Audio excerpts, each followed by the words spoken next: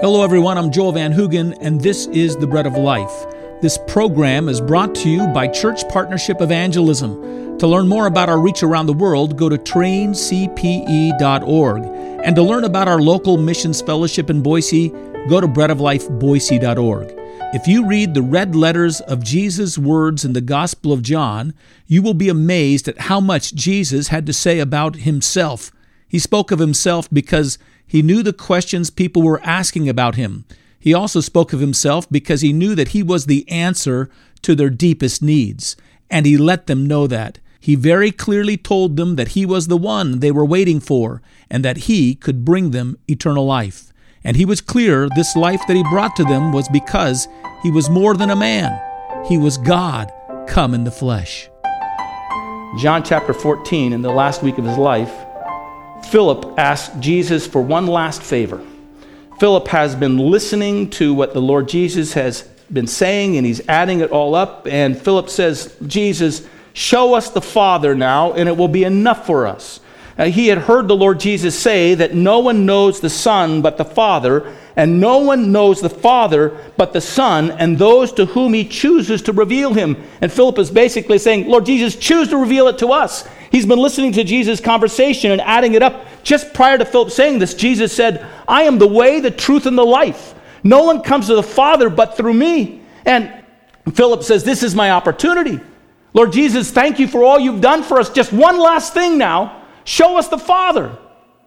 Since you're the one who makes him known to us, choose to show him to us, and it will be enough for us. That will satisfy us. Lord Jesus answers Philip and says, have you been with me so long, and yet you've not known me, Philip? He who has seen me has seen the Father. So how can you say, show us the Father? I told you I wanted to share with you the final reason that Jesus spoke much of himself, and it's this. He understood what his mission was, and that his mission was to make God known and to reveal God to mankind. We read this passage of Scripture at the beginning of our message, John 1:18.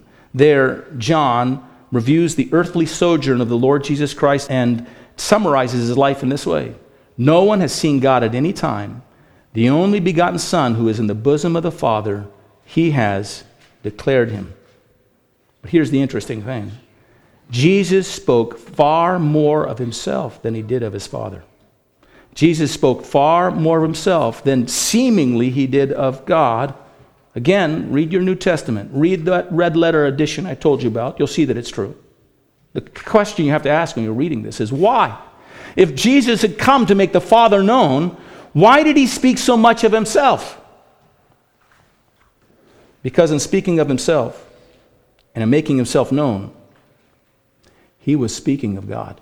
He was making God known. If you've seen me, you've seen the Father. I and the Father am one. Caesar required that the Roman world worship him as a god. Pharaohs prior to that time required that their followers or their subjects would worship them as a god. We can understand that King Nebuchadnezzar in Babylon actually wanted homage to be given him as a god.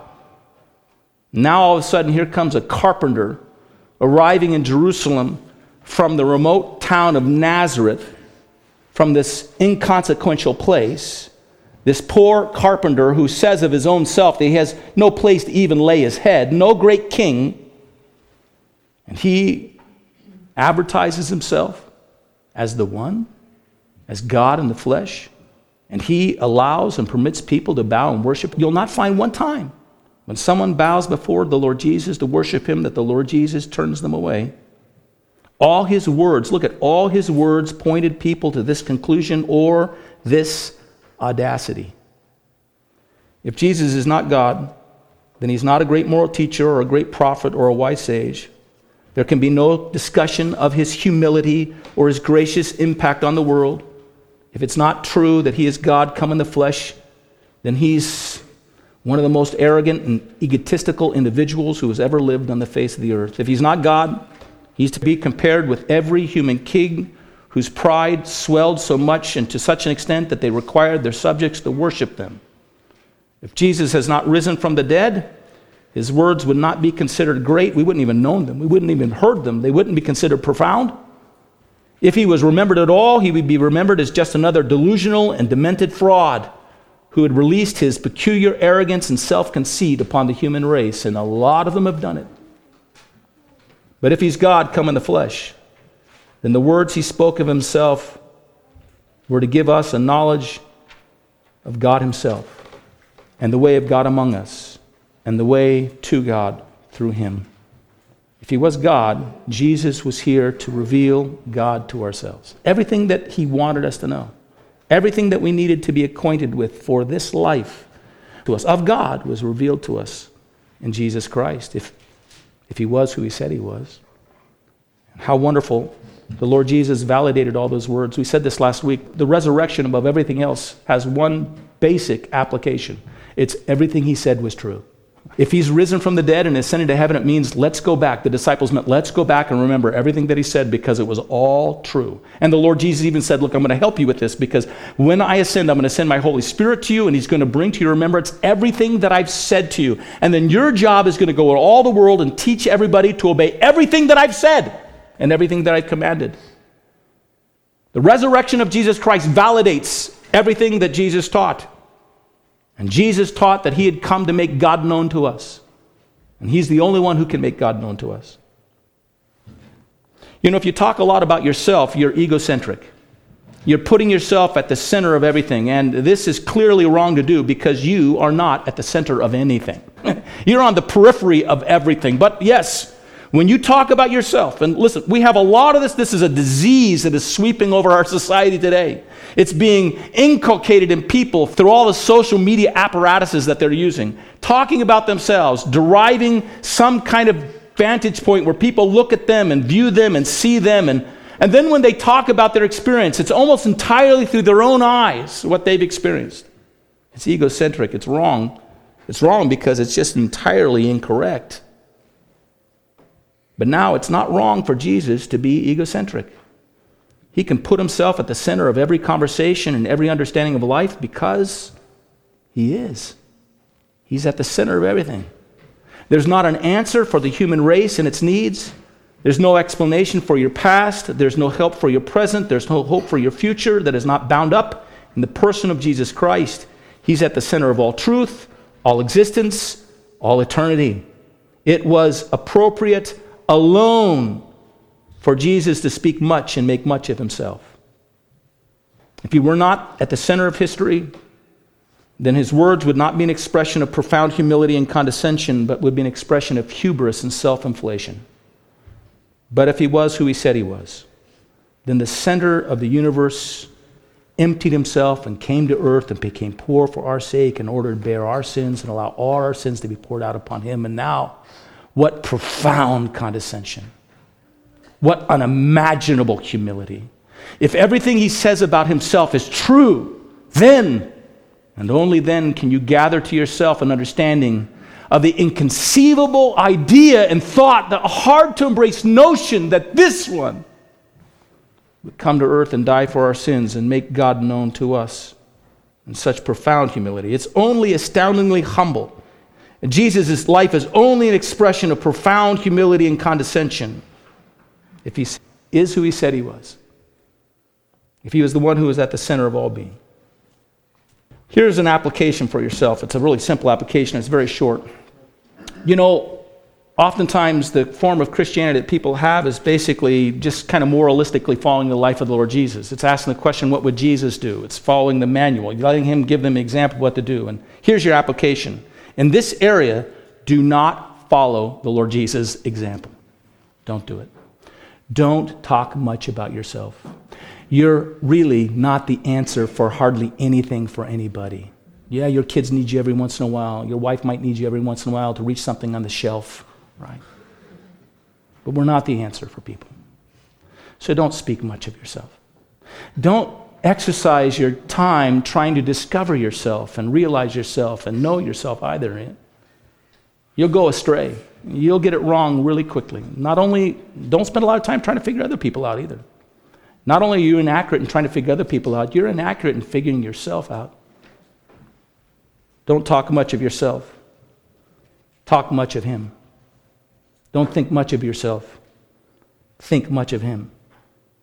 Don't seek to discover yourself. Seek to discover Him.